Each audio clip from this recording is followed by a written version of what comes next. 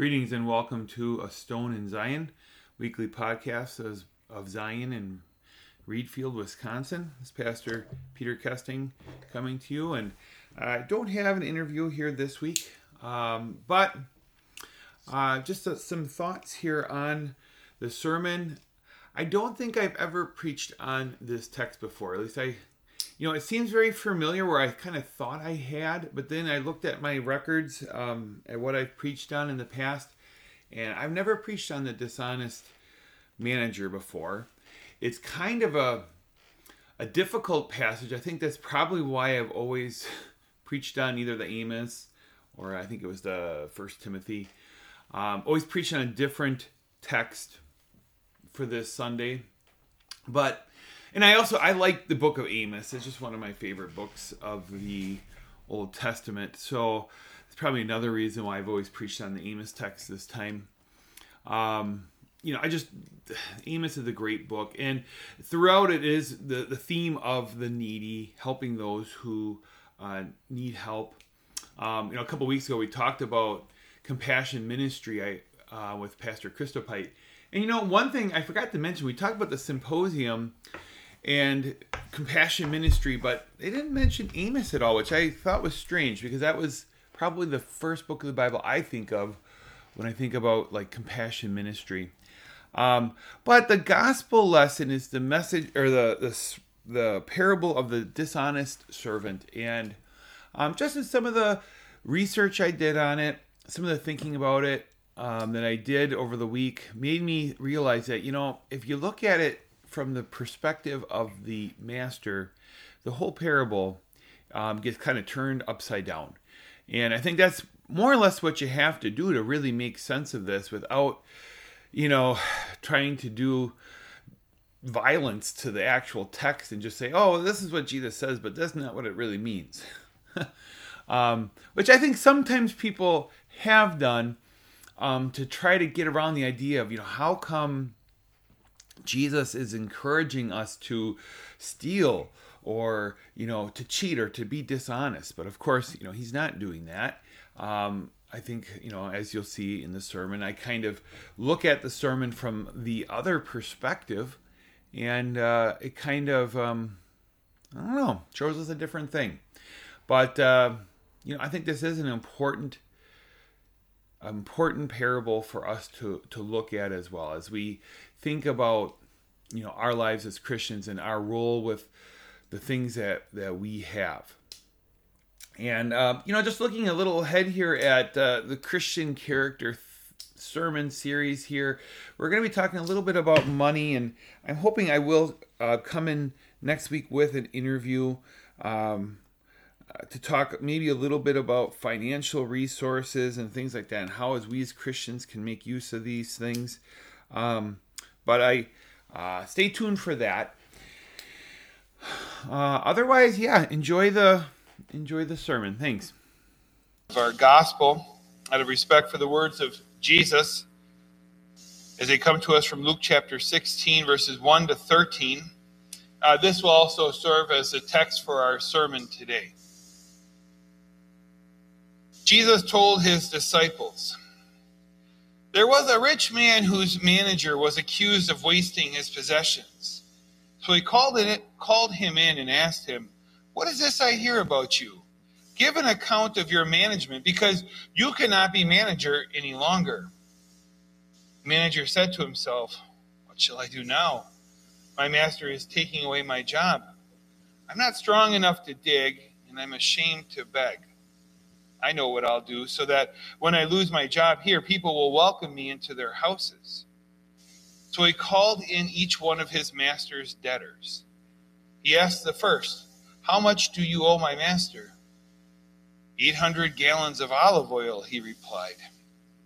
The manager told him, 'Take your bill, sit down quickly, and make it 400. Then he asked the second, 'And how much do you owe?' 1,000 bushels of wheat,' he replied.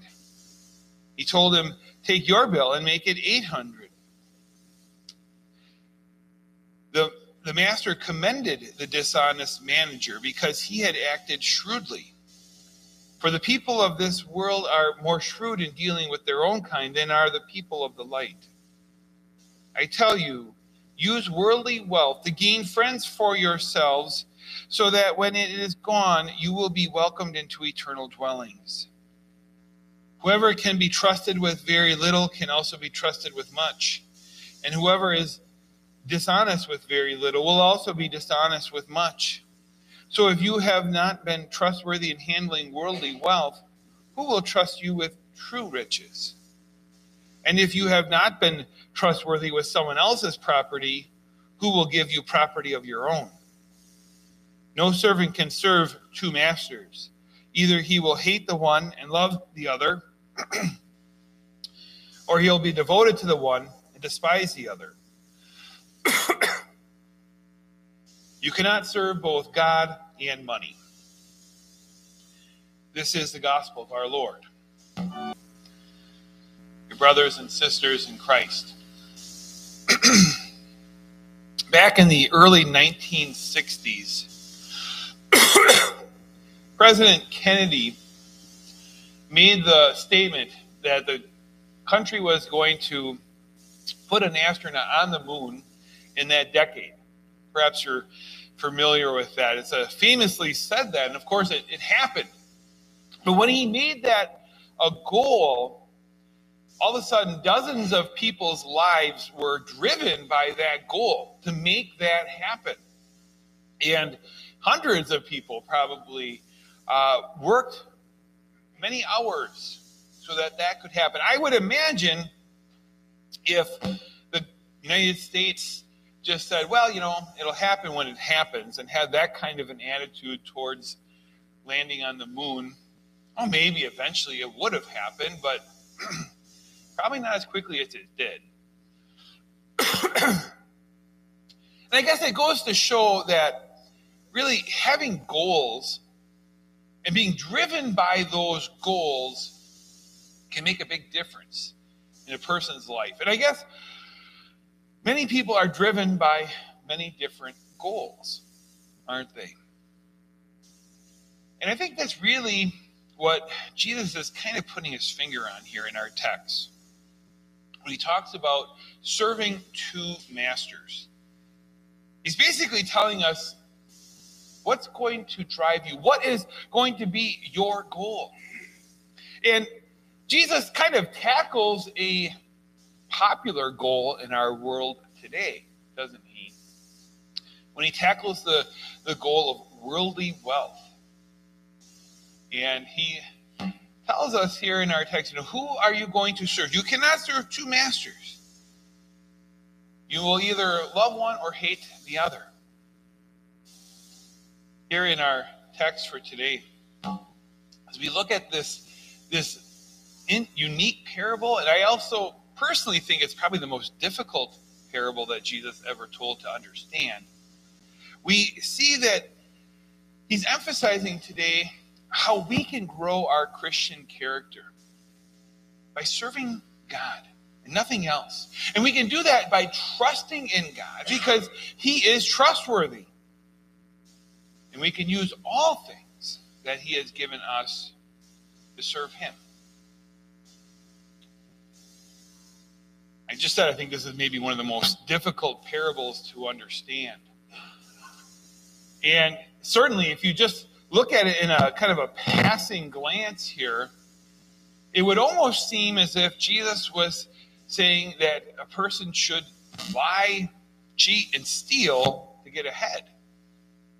Right? I mean, the master commended him or praised this dishonest servant for cooking the books. Right? I think part of the difficulty is that we look at this parable from the perspective of the manager. I think if we look at this parable from the perspective of the master, it's all changed.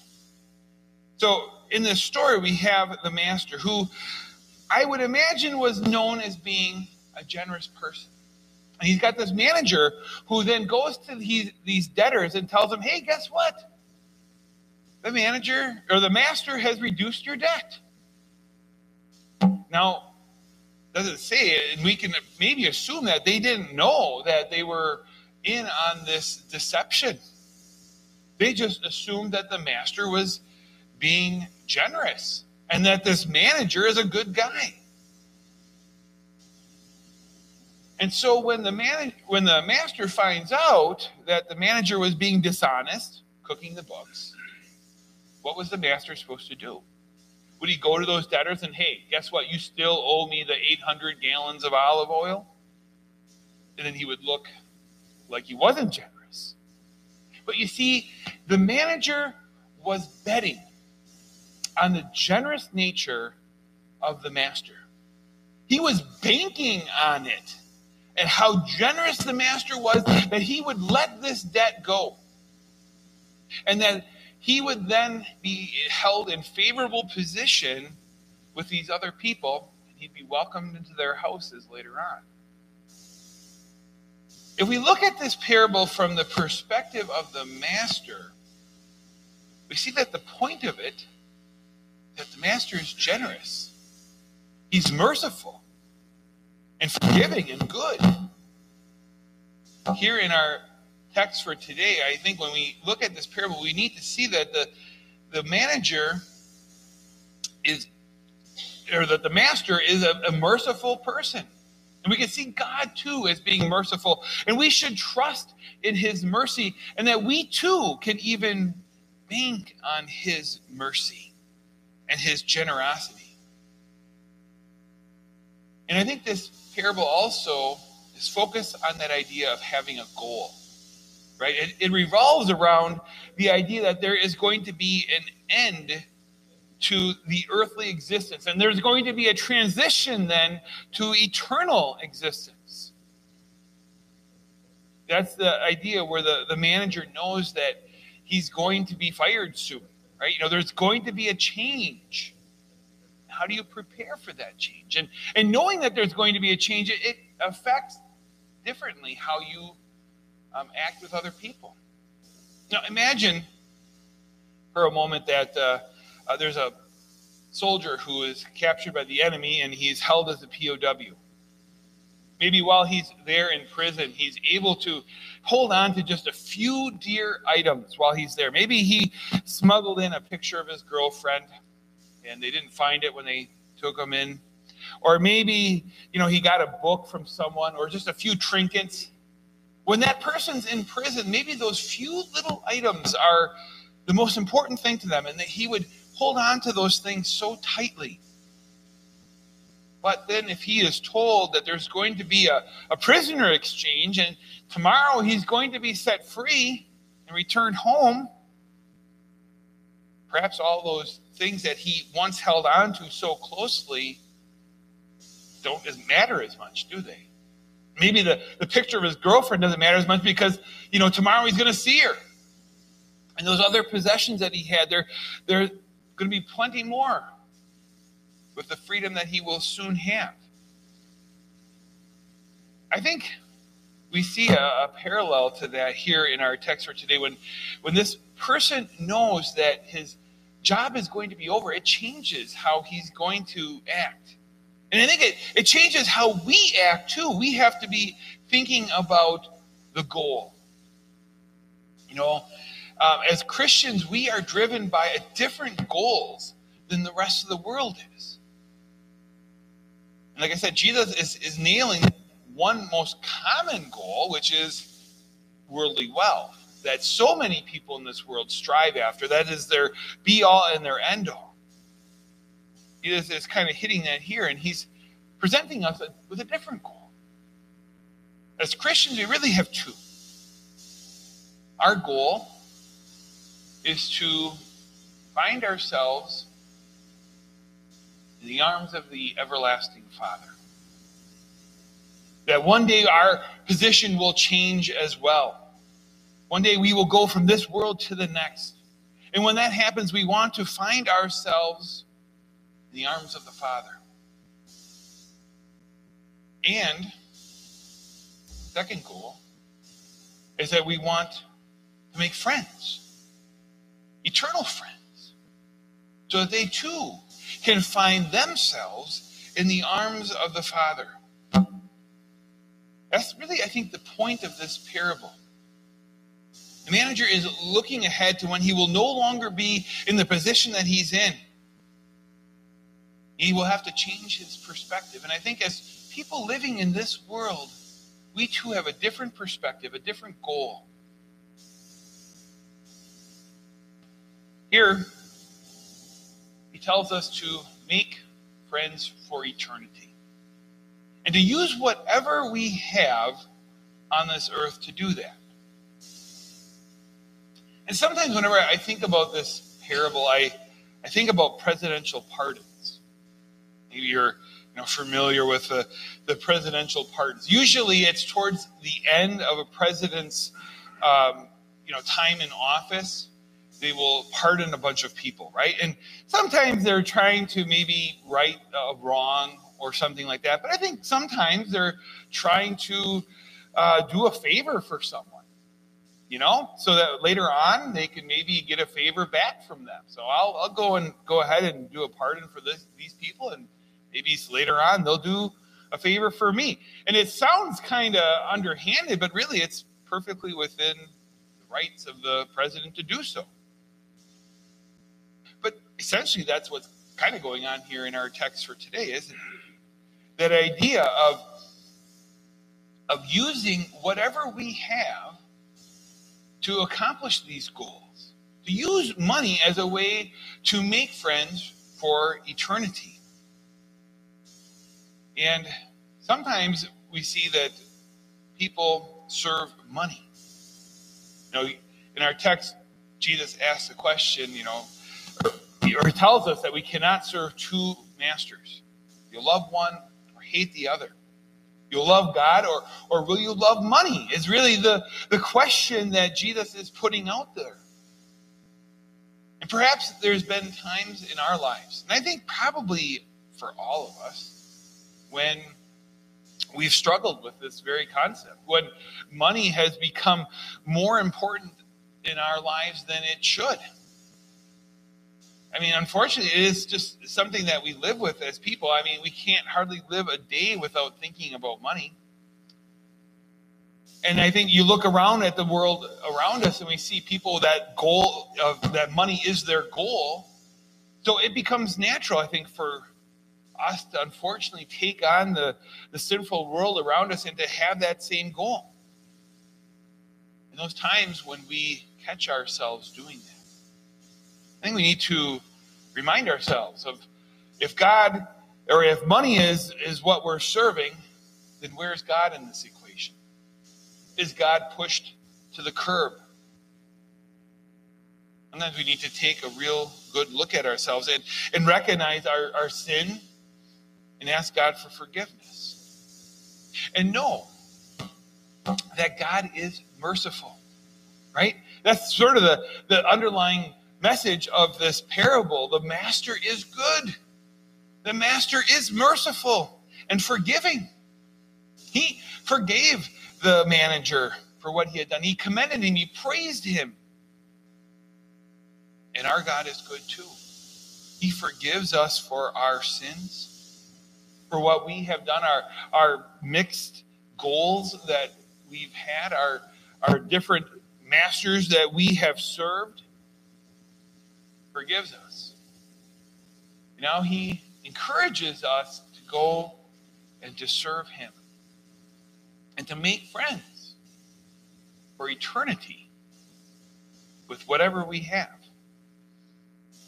And that's, of course, an important thing for us, right? If we can use the possessions that God has given to us to serve our goal of being in heaven or of having other people be in heaven, then what a great use it is.